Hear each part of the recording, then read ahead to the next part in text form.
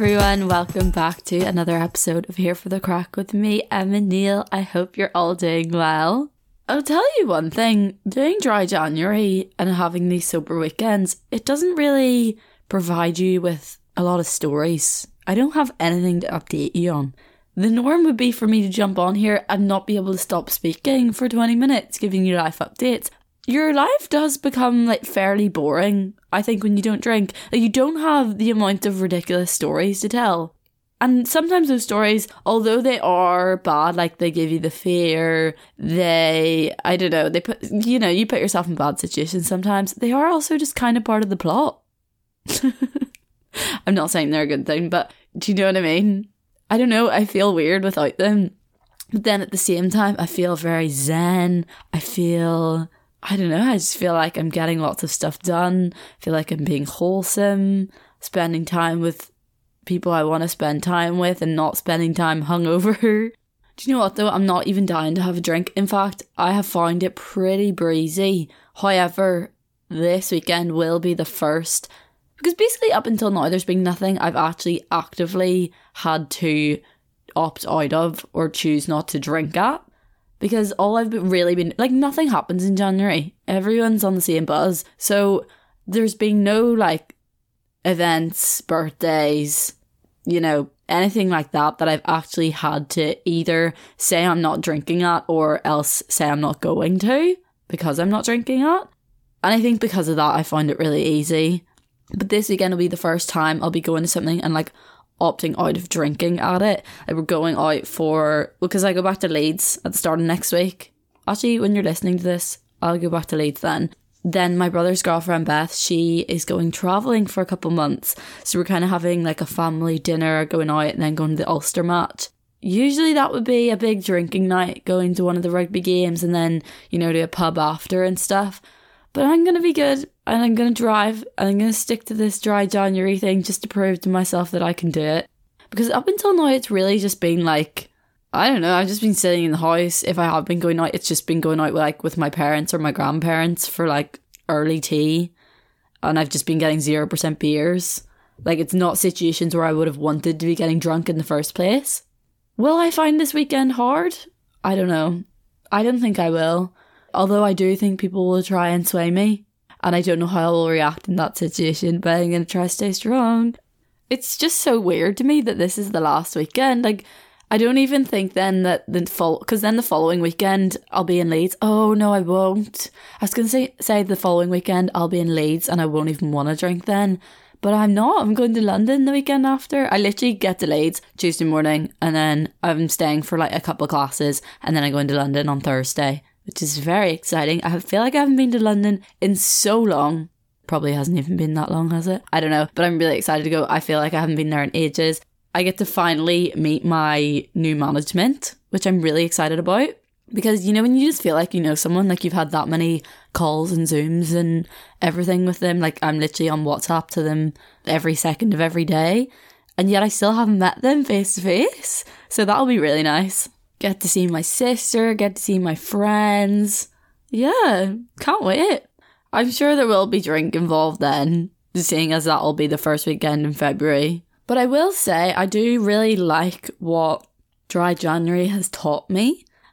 I don't think I'd ever in my life ordered a 0% alcoholic beverage. I'd never tried a 0% beer. I'd never tried a 0% wine, any of those things. So I think it's really opened my eyes to the options and made me realise that sometimes when you do fancy one, you can just opt for that. Don't get me wrong, I don't think I will ever be someone that goes sober completely, tries to stay away from alcohol, because I don't have a huge issue with it or anything like that. But I think I did just want to prove to myself, first of all, that I could do a month without it if I wanted to. And second of all, that, you can, instead of having 2 or 3 drinks with your dinner, just because you're out at a restaurant, you can just choose to be a designated driver and just bring a non-alcoholic bottle of wine with you. Oh, that's only if you're going to bring your own. But you know what I mean? That option is there, whereas I don't think I really considered that option before. I guess when you're listening to this, it'll be the end of January. So if you've made it this far in dry January, congratulations. If you didn't bother, don't worry. I do think it's worth trying to do it for a month. any month of your choice. Just pick the month where there's the least on. It's nice to give your body a break, give yourself to have a full month of being able to actually not just be productive, because that's not what I'm getting at. Like, although, yeah, it does allow for you to be more productive because you don't spend time being hungover, you also are able to rest more. Like, I've been sleeping like a baby. Literally 9 to 10 hours a night. It's been absolutely stunning. I also just think when you're not drinking, you don't crave as much bad foods.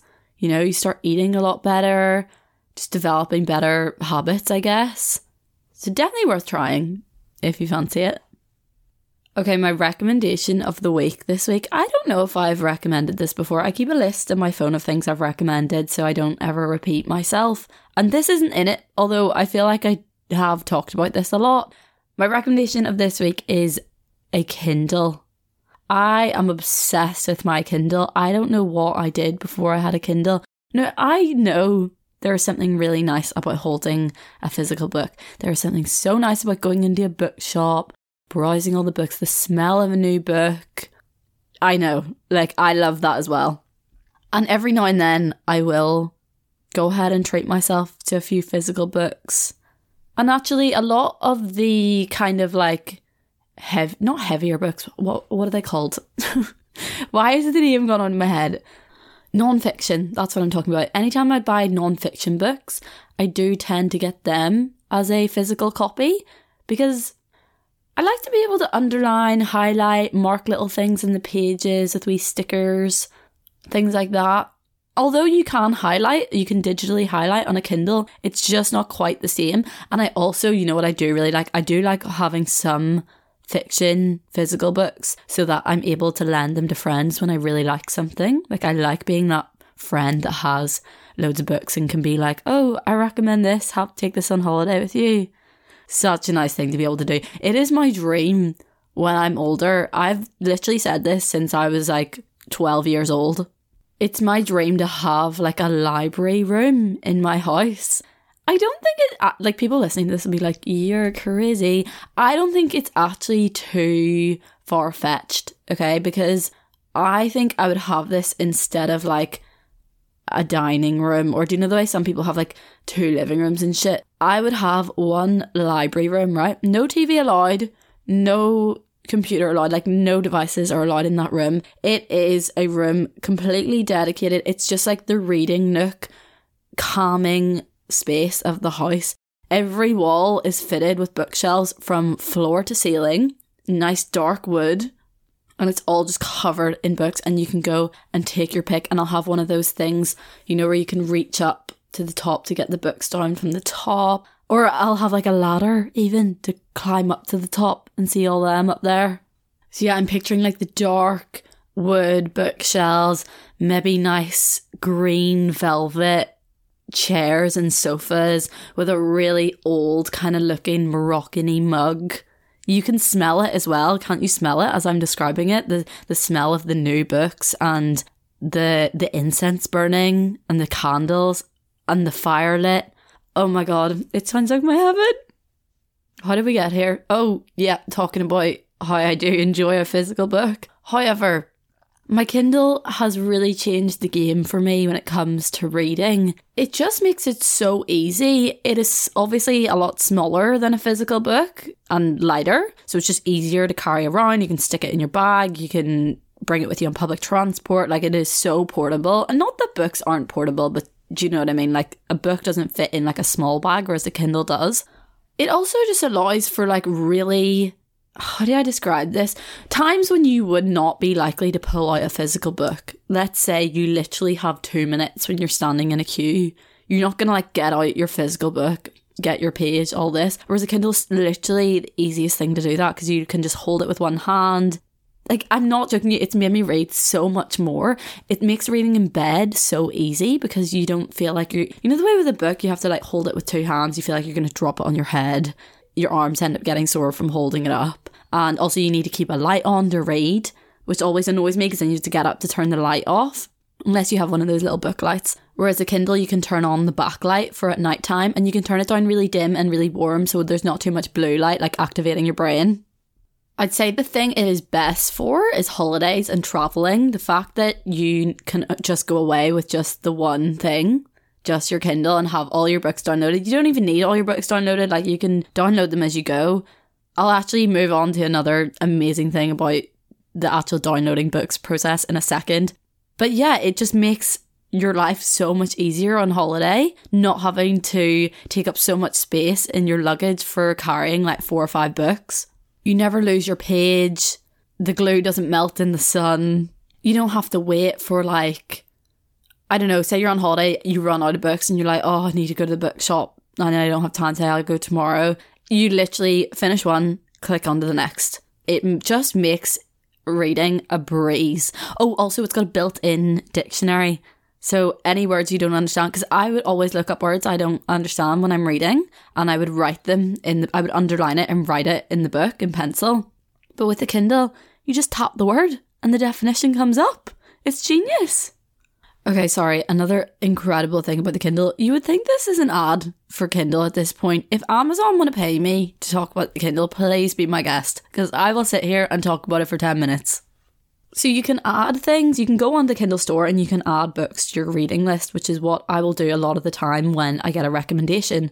Usually, you know, if someone gives me a recommendation, like a friend when I'm out and about, or if I see one online on Instagram, on YouTube, whatever it is, I'll always note it down on my phone, on my to-read list. And then at some point I will go onto my Kindle and I will then add it to my actual Kindle wish list.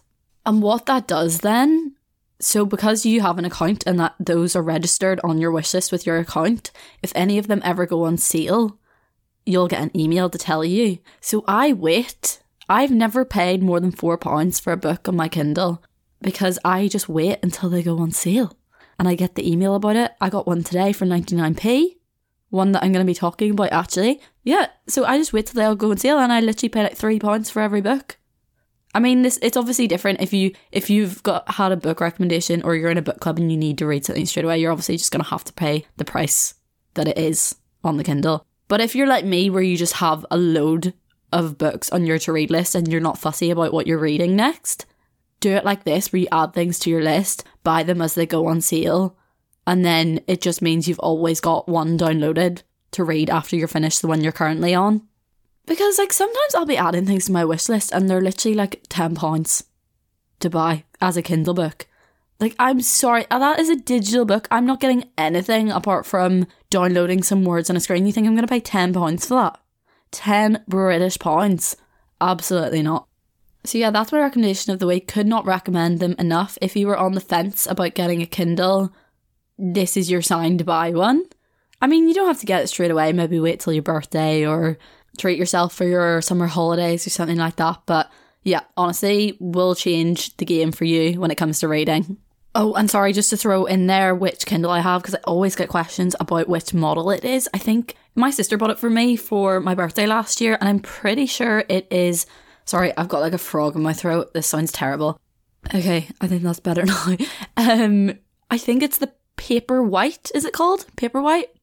I don't know, don't get a Kindle Fire. Like, you don't need a fucking tablet to read on. A Kindle is suffice. I think they're only like around the £130 mark. They definitely used to be way cheaper, because I remember I got one years before that ended up breaking, and it was, I think, around the 80 mark. So they have gone up, but they are better now. They're touchscreens, so you can tap onto the next page. My previous one didn't have a backlight either, so I would have to like turn the light on at night to read, whereas you don't have to do that now, which is great. Okay, so after last week's episode where I did my first Words of Wisdom of the Week, a couple of you messaged me saying, Bibs, just do Words of the Week, just call it Words of the Week. So much easier, not as much of a tongue twister. And I was like, yeah, you're right. I don't know why I didn't think of that myself. Words of the Week. What was going through my head? Words of Wisdom of the Week. There's too much going on there. So, Words of the Week. I just saw this on an Instagram, like one of those little frog illustration Instagram pages. And it is, as long as I try, I'm probably doing way better than I think. I just thought that was so nice. It was really what I needed to hear. Like, sometimes you're always trying and you don't feel like you're really getting anywhere, and then that can make you give up or think, what's the point? or get into that perfectionist mindset where you think, everything needs to be done to the best of your ability. But if you actually just take a step back and think, as long as you're trying, you're making an effort, and that's what counts, and it's probably going to come to a lot more than what you think it is. Okay, so this week's podcast topic, it's a bit of a weird one, but basically the other week I watched Stutz. If you haven't watched Stutz, it is Jonah Hill's film that he made about his therapist. It's essentially, throughout the whole movie, it's literally just them two in front of a green screen that looks like a therapist's office. And Jonah Hill is basically asking his therapist, whose name is Stutz, he's asking him questions to get him to explain the kind of, he calls them the tools that he has kind of taught Jonah throughout the years that have helped him in his life. Because Jonah reckons that, everyone should know these things because they've benefited him so much. So he kind of wants to give him this space and this platform to share those tools with the world. And this guy, I think he's a pretty famous, well-known psychotherapist.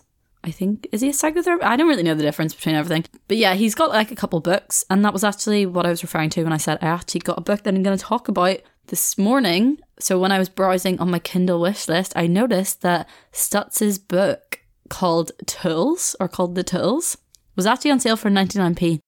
Probably would have been more beneficial if I read it prior to doing this podcast, but I have not yet read it, seeing as I literally downloaded it about half an hour ago. I mean, I assume it's just going to be going into more depth of the kind of ideas and tools that he talked about in the movie, so I will get onto it. But I thought it would be beneficial to kind of talk through what they spoke of in the documentary and maybe kind of relate it to real life situations. I don't know, am I even smart enough to do that? Who knows? Basically, the whole time I was watching it, I was stopping and starting it, manically jotting down notes on my phone, because I was like, I just feel this is I've heard a lot of good reviews, I've heard people talking about different things about this on TikTok, and I just think if I take down notes of what he's saying, I'll be more likely to retain all this information and also then to be able to share it. So I thought, what better way to share it than to talk about the things on a podcast? Now, I'm probably not adding anything to the mix. I'll just put that out there. I found this so funny. I was saying on last week's episode where I was like, Aoife, we're not adding anything substantial to this conversation, we're just chatting shit about it. Same situation yet again. Is that not probably the same with maybe every one of my episodes? Yes. Could you literally learn all of this stuff by just watching the movie on Netflix or by reading the guy's book? Yes. But am I still gonna sit here and talk shit about it? Not talk shit about it as in talk badly about it, but just chat about it. Yes, I am. Okay, so Stutz's whole premise, as I said, is about tools. So tools are essentially methods that you can introduce into your life. He says there's something that can change your inner state in real time. And the tools take an experience that's normally unpleasant and they turn it into an opportunity. So he kind of sees every bad experience and anything negative that happens in your life as an opportunity to learn from it and to grow. I am a big believer in this. I'm a very everything happens for a reason kind of person, because I do always think there are lessons to be taken away from things. However, there are times where I do struggle to kind of take this perspective, if that makes sense. For example, kids suffering, parents losing children going through really difficult times. I don't know, maybe losing parents at a really young age. There are just things that I haven't been through where I really look at and I think, I don't know if I was in that situation, would I be able to see a silver lining or see an opportunity from it? Do you know what I mean? I'm very blessed to be able to sit here and say that I've not had to experience anything like that. So I think it would be a little bit, what's the word? Not naive, but just maybe a little bit arrogant of me to sit here and say, oh, every negative thing that happens to you is a chance to grow and a chance to learn and a chance for opportunity. It's that's easy for you to say when you haven't lost anyone close to you or gone through any terrible things. However, Stutz still stands by this even after losing his brother, and Jonah Hill talks about losing his brother in the documentary. and how he was able to take that as an opportunity. But when I was watching it, I was like, Jesus, I don't think I'd have the mental strength for that. But anyway, pretty much everything I will go on to speak about throughout this podcast will be a type of tool, as Stutz calls it. So he talks about what we would kind of describe as our energy and our, how would you describe it? He calls it our life force. And that is kind of who you are and your energy and everything that kind of makes you up as a person, right? And he represents it. Imagine a triangle or a pyramid. The bottom line is the widest, so it's the most important. It's the base. Everything else comes after the base. And that is your relationship with your physical body. And you need that foundation to be solid to then be able to work on other things. Which is mad because we always think of physical health and, you know, your relationship with your physical body as being very much not a vanity thing, but yeah, I guess a way of looking good. I think in recent years this is kind of changing though. Everyone's kind of, it's a lot more talked about the benefits of being physically healthy. It's not just about looking a certain way, it's about how that betters you and your mind and everything else that comes with it. The benefits that come with exercise for your mental health, the benefits of getting all the nutrition you need in your food, the benefits of having good gut health. You know, all these different things play such a vital role in your mental health and your relationship with your physical body. And that's why I always say, do not put your number one priority. If you're trying to get into a good routine of working out and of appreciating your body and looking after it, do not put your number one goal and priority to look a certain way or to lose a certain amount of pounds on the scale or to be able to fit into a certain size of dress. Literally scrap that idea. Completely get rid of it and start thinking about your relationship with your body and how you can like nurture it and feel healthy and feel good in yourself. And whether that's just getting outside more and walking more, or maybe it is cooking more homemade meals instead of getting takeaways and microwave meals. Maybe it's looking after your gut health a little bit more, introducing some more fermented foods into your diet. Maybe it's just talking to yourself better, not talking badly of yourself in the mirror, starting to treat yourself with a bit of respect. Like, there's so many different factors that play into this, and if you can switch the narrative and think about looking after yourself the best you can, nurturing your body to be in the best health so that you feel good when you wake up in the morning, as opposed to looking a certain way for other people and being able to wear a crop top.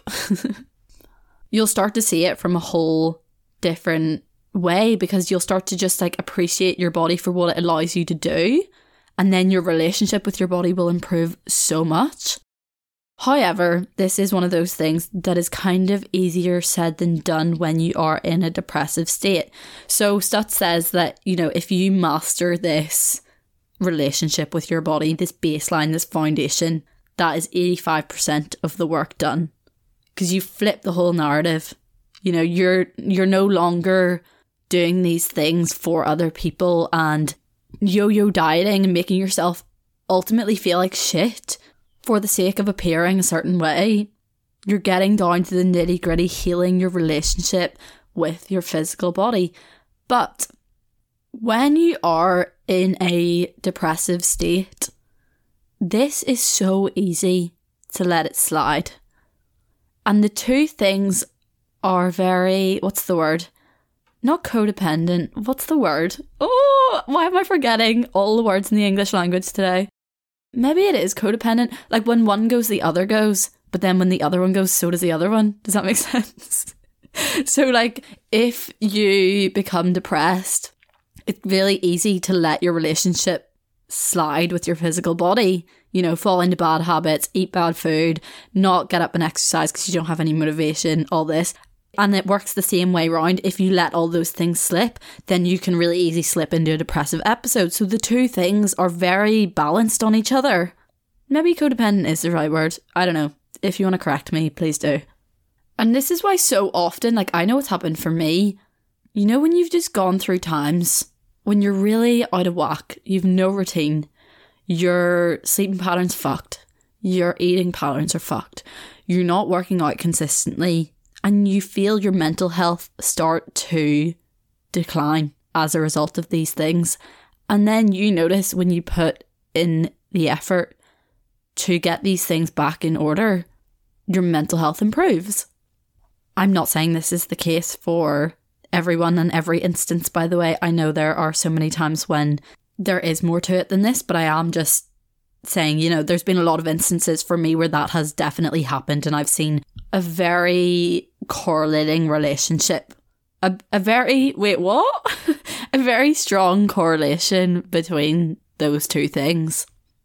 And then on the other side of that, I can think of times when I've started to, like, my mental health has started to decline as a result of other things, like nothing to do with my habits, because say my habits were in check, you know, I was doing all of that stuff, but then there's been times something else has happened, and as a result of that, my mental health has started to decline, and as a result of my mental health starting to decline, I've fallen out of all those habits. Because when you're in that depressive head state, you don't want to do those things.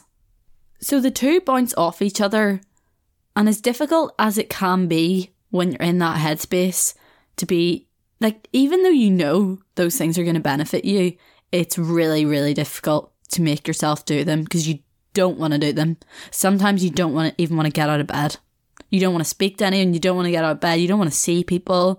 So to try and convince yourself in that mindset to do these things is very, very difficult, but it's not impossible. And you can constantly remind yourself that you will feel better for it, even if it's literally 15 minutes outside while the sun's out. 15 minutes slow-paced walk can be somewhere where you know you're not going to bump into anyone if that's what you're scared of. Although that's what we're going to talk about in another second, like your relationships with people. Or there's little tricks that I'll do. You know, if I'm going through a bad time, say, okay, I'm back in Leeds. I know it's going to be mental breakdown city on the day I get back. I know I'm not going to fancy cooking, and I know I'm going to get in bed and cry my eyes out the second I'm there.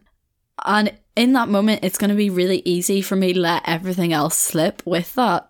But I have little things that I try to do to make sure that I don't fully go back into a dark place. And this sounds stupid, but for example, the times when you don't want to get out of bed, you don't want to cook. You literally, the thought of cooking, preparing like vegetables and all, anything nutritious, you're like, no, fuck that. All I want to do is order Uber Eats, spend 20 quid getting a burger and chips. But instead of waiting till I get to that point, I'll prepare, go to the supermarket, get some like healthy-ish, not ready meals, but you know, like easy things, like healthy, fresh soups, maybe some frozen vegetables, pre-cut, you know those bags of pre-cut veg that you throw into a stir fry with already pre-cooked noodles, and you've got your stir fry sauce and everything, and you know that tofu that's already pre-soaked in soy sauce, things that will literally just make your life easier. It's about finding these little kind of life hacks so that you don't slip into all these bad habits. And look, that's just one part of it. That's just talking about not ordering takeaways. Like, I know there's a lot more to it than that. I know that's not going to cure anyone's mental health by fucking going to Sainsbury's and getting some stir fry packs. Like, catch yourself on. No, don't worry. I know that. I'm just trying to give you examples of how I would like prepare for not allowing myself to get into a slump like that. Also, even like having a friend where you commit to either going to the gym with or going for walks with, or if you're on a team or something, just something that you're committed to going to exercise with other people or another person, means you're a lot more likely to show up for that person instead of, you know, rolling over in bed and snoozing your alarm being like, nope, fuck that. So yeah, according to Stutz, he reckons that if you get that baseline of your relationship with your physical body, that'll make you feel 85% better, which is crazy. It makes a lot of sense because You know, isn't all your serotonin, or like the majority of your serotonin and all your happy hormones, are made in your gut? So if you're kind of looking after your physical health, that's going to contribute to that heavily. Okay, so we're back to our triangle, our life force pyramid. So the baseline is your relationship with your physical body. Then the one above that, so it's slightly thinner, not as drastically important, but still up there. And that is your relationship with others. We as human beings thrive off of human connection, and we have really cut ourselves off from human connection in a lot of ways. You know, if you think back to how we probably survived when we were living in tribes and everyone had their role within the community, you had an extended group of family and friends and you were connected to them all on a daily basis. And now we just live our lives like in houses with the front door locked, sometimes barely leaving it. You know, a lot of us work from home now, do uni from home. We have all these barriers to connection, and we think we're really well connected, you know, like we're at a time in life where it is so easy to communicate with people from literally anywhere in the world, in any time zone. People have literally never been able to do that before now, and as a result, we think we're the most connected we've ever been. You know, you always hear the world is so small, social media makes the world so small. You've got all your family and friends on Facebook, your cousins that are from America on it. Anyone and everyone that you've met in your lifetime, you're able to message at the click of a button. And as a result, you think you're so well connected. And, you know, I'm posting on my Instagram story all the time. Everyone knows what I'm up to. So in my head, I'm well connected with everyone, but that is not what connection is. Connection is forming real connections and bonds with people, spending quality time with people where you actually get to know them. Not time spent with people where you're watching TV. Not time spent with people where you're both on your phones. Like, that is not human connection. A book that really opened my eyes to this whole idea of human connection and how withdrawn we've become as humans was Lost Connections. I have spoken about it on my podcast before. I could not recommend that book enough. I need to go back and read that again. I think I read it sometime last year or the year before, but it honestly really just gets you thinking, oh my God, what are we doing? Like, how are we living our lives like this? Not that we're going to change that. Like, we're not going to all turn around and be like, okay, we're all done with social media. We're all done with the internet. We need to go back out and live in tribes. That's not what I'm saying is going to happen. But what it did make me start to think is that, first of all, I need to put in more of an effort to have these connections with other people and to go out of my way to, you know, meet other people and be in those situations. Second of all, when I am with people, I need to be more present. Going on your phone is fine. Everyone is mildly addicted to their phone and to social media, but keep it for times when you're not with other people and allow yourself to actually be present and be able to properly communicate and connect with the people that you are face to face in front of. It is so easy to distance yourself, especially if you are not a really extroverted person.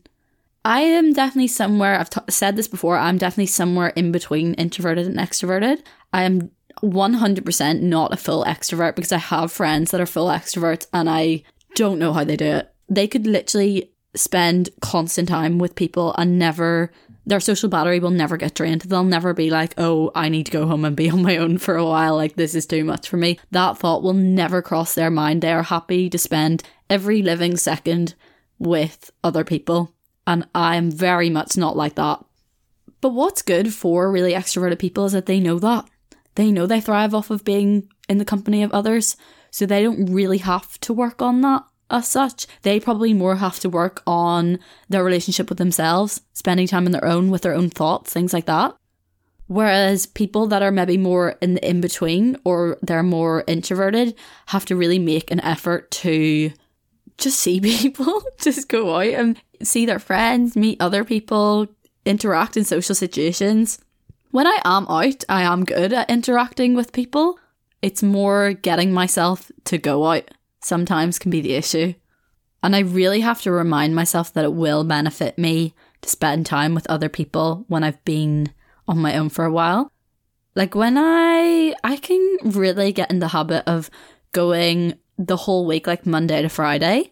Well, I suppose it's kind of different when I'm at home in Belfast because my family is there, like my mum and dad and my brother and Beth are often here. So I will see other people like that. But like when I go back to Leeds, I can spend Monday to Friday literally not seeing anyone. Well, I will still get up and out of my flat. Like I always leave the house there because I don't really like, I don't know, I will sit in my family house all day every day and have no problem with it, but I will never do that in my student house. I don't know why, something's a bit weird about that to me. Maybe it's just a bit more depressing because you're kind of isolated to your room as opposed to a house. Yeah, I always get up and out, so it's not an issue of that. It's more meeting people. Like I'm always out, I'm always going to cafes, to the library, even into class at uni. But like, am I actually talking to people when I'm there? No. I'm definitely not. And that's what I mean. I can go literally Monday to Friday without speaking to people, and it's kind of concerning. And I always talk about wanting to live on my own. I do really think I would thrive living on my own, but then I also think of the other side of it and how I could actually become so isolated because I would really have tendencies to do that. And especially with my work, like I can just get really sucked into like, oh no, I'm filming this, I'm filming that, I'm editing this, I'm editing that. I'm reading today, I'm planning for my podcast today. Do you know what I mean? It's just a lot of things where I can just sit in my house and literally not interact with a single other human being. And that is partly why maybe I think I shouldn't live on my own. But then I also think, because when my sister first moved out on her own, she was like, no, it's the best thing ever because you have to get yourself out. Like you have to make plans with people. Whereas when she lived with people, she was like, I would just not make plans with people because I thought it was enough seeing people when I lived with them. So that kind of made me think, oh, maybe it would be a good thing because it would like motivate you to make plans with people at the start of the week. I don't know. I think I've always had a bit of a fear of living with friends because I get scared that there would be a weird dynamic where they want to spend loads of time with me. Like say it's an extroverted friend and they literally want to be around you 24/7 and I'd be scared that I'd have to be like, leave me the fuck alone. Like, please give me some breathing space. I'm terrified of that. But I will say, like, you know, Aoife that was on the podcast last week, we have spoken about living together and I think she would be a really easy person to live together. I feel like we're very similar where that's concerned. We need our own space, but also when we are together, it's chill. I don't know. I think that could really work, to be fair. That's the only person I'd be like not scared of living with. And that's kind of why I've always gone for living with strangers at uni. And is it? No, it's not, Emma. Who am I kidding? I didn't have another option. I didn't know anyone. Okay, that was the biggest lie I have ever told. Where am I going with this? Oh yeah, okay, so the midline is... Oh my god, my brain today. The midline is your relationship with others. And you've probably noticed, if you've ever got into a bit of a slump, if you've ever been in a depressive or anxious headspace, if your mental health has started to decline, first of all, your relationship with your physical body goes. Next thing, you start to withdraw from others. You start to go out less often. You don't want as much social interaction. You maybe make excuses for not seeing your friends, or you'll your friend will try and ring you and you'll just watch it ring out because you're like, I don't have it in me to speak to them right now. We've all done that before. And gradually you're just distancing and isolating yourself, and it's only going to have more negative effects on you because then you're not getting that human connection that you need. The amount of times I've had to convince myself, Emma, get your shit together, go and meet this person. They're literally one of your best mates. Like, go and meet them. It's not as much of a drag as you're making it out to be in your head right now. And I will pull myself out of bed, force myself to go. I'll be dreading it. And then after, I'm like, that was the best night ever. I'm so glad I met them. What was I thinking? I literally feel 100 times better than I felt earlier on today.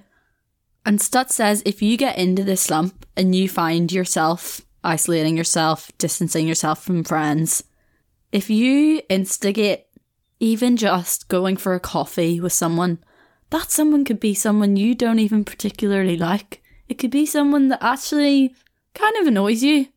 Maybe you're in a new city and you don't really know anyone and you've fallen into a bit of a bad headspace and you know this one person, but that person kind of annoys the shit out of you and you don't really want to meet them. But see if you instigate going to meet them for a drink, for a coffee, for a walk, even if they're someone you don't necessarily like, that will still make you feel better according to stats. And I kind of agree with that. I mean, yeah, you don't want to be meeting up every single day of your life with people that you don't like.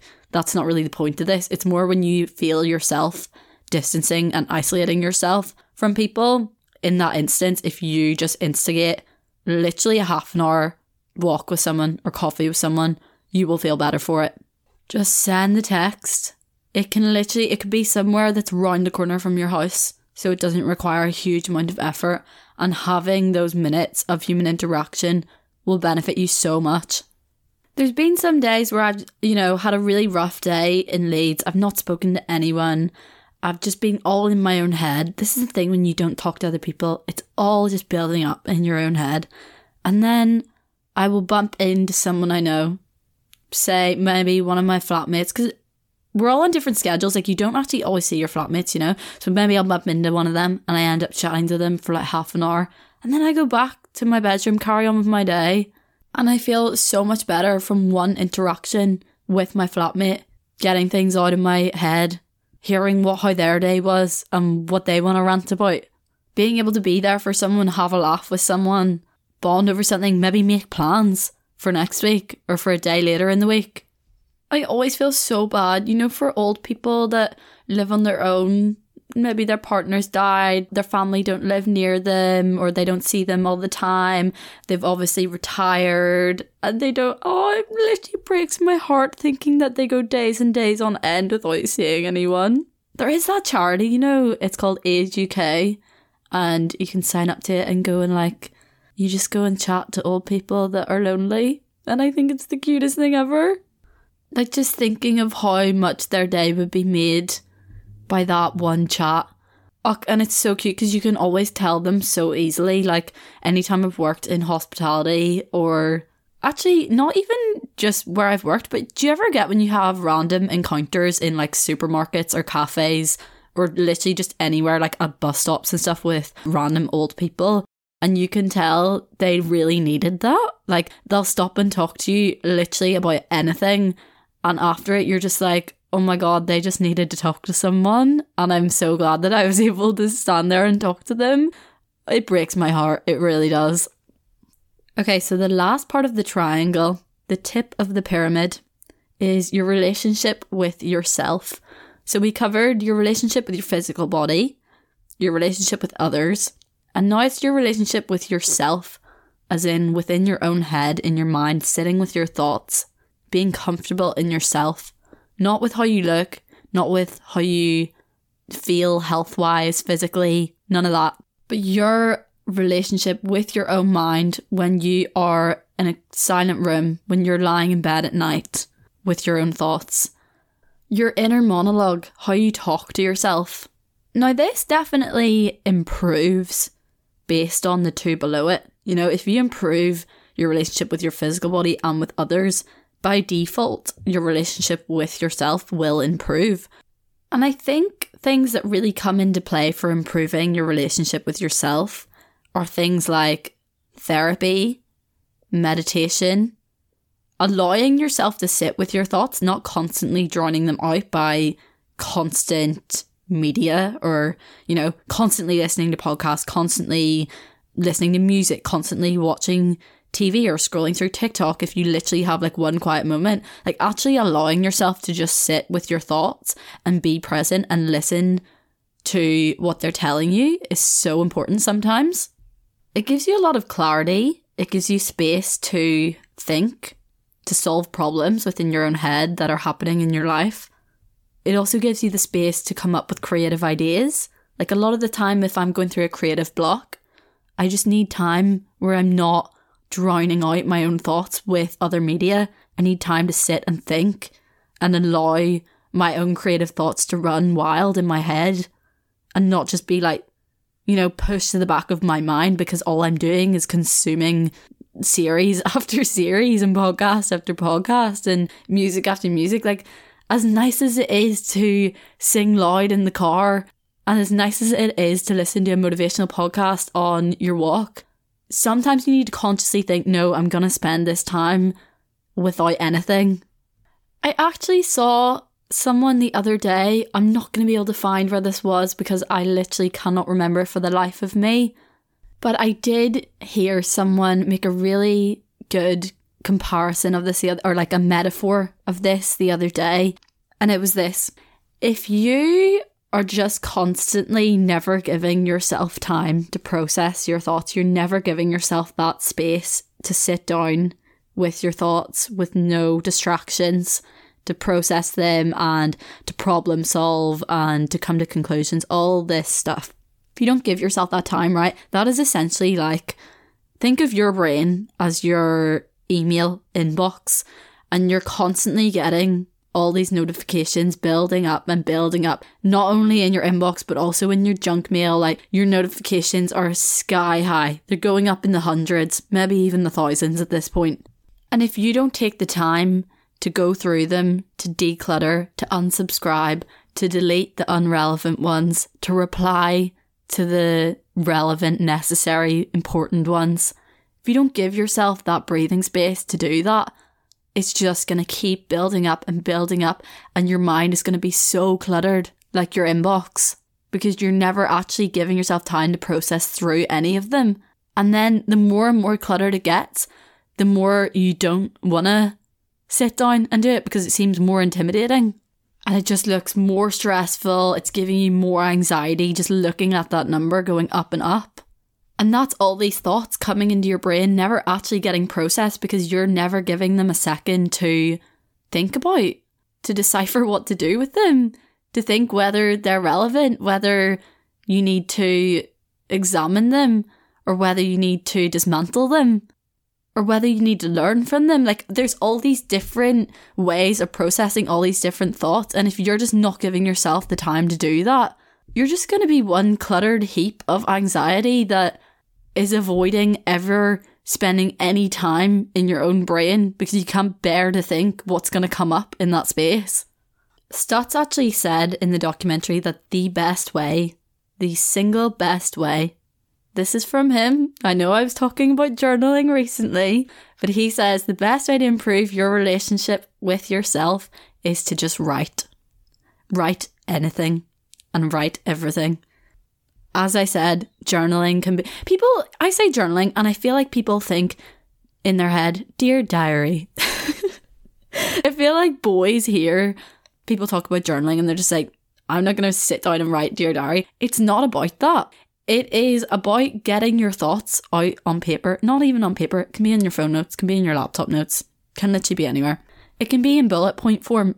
It can be completely incoherent and not make sense if your thoughts are running that wild. Like, it doesn't matter. No one has to read this after you.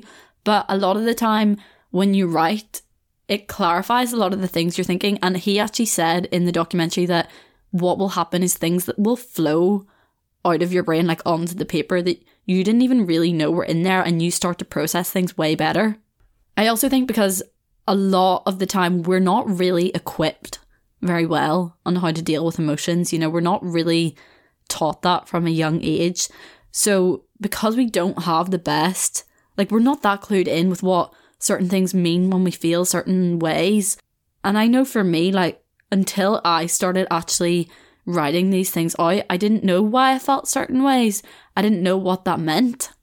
And it's like, when you're having conversations with people and you maybe ask them, what are you thinking? What are you feeling? And they're not even able to tell you because they don't know. And that's because they've never tried to process these emotions. They've never written down how they feel and why they felt that way and started to process these things. So it's like when someone asks you that and you don't even know how you feel, you just feel like overwhelmed. You don't know what's going on in your head. And how are you supposed to ever be able to communicate with someone else in your life, let alone with yourself, if you actually don't know what you're thinking? Does that make sense? we would all be such better communicators, and we would all be so much more emotionally intelligent and understand our own thoughts, feelings, emotions, everything, if everyone just did a bit of writing.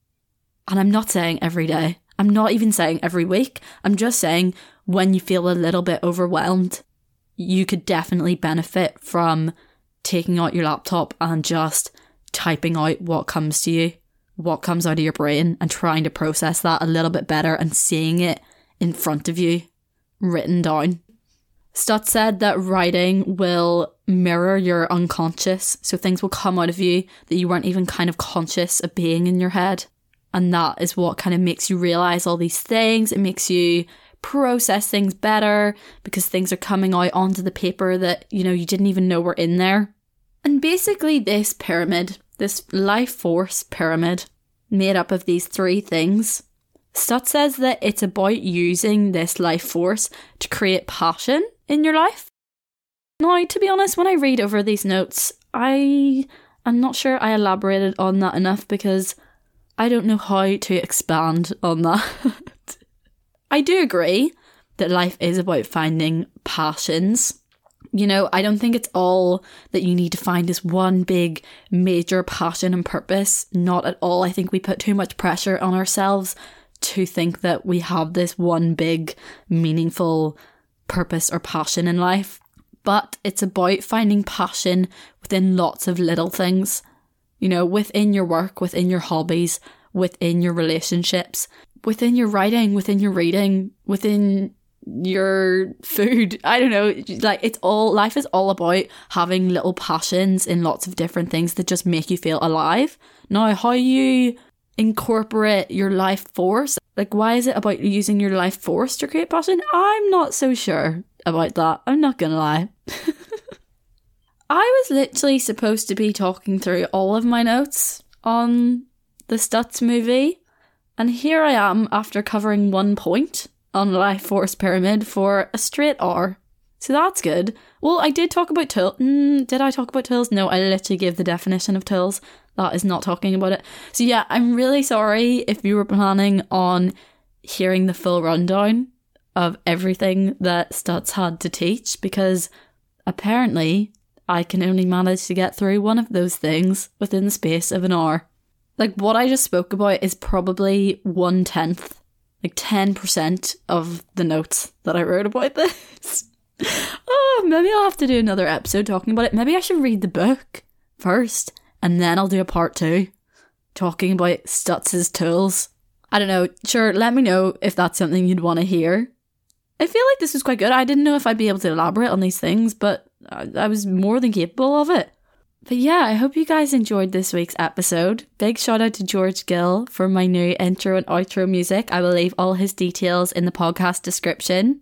As always, thank you so much for all your love and support. If you enjoyed this week's episode, remember to give me a little 5-star review on Spotify or Apple Podcasts or wherever you listen to your podcast. I'm also trying to remember every week now to make sure I include a little poll and a Q&A. So literally all you have to do on Spotify is swipe up and you'll see there'll be a little section where you can leave a comment and you can vote on a poll for each episode. Don't forget to tag me in your Instagram stories of you guys out and about listening to the podcast. I love you all so much, and I will speak to you in next week's episode. Bye.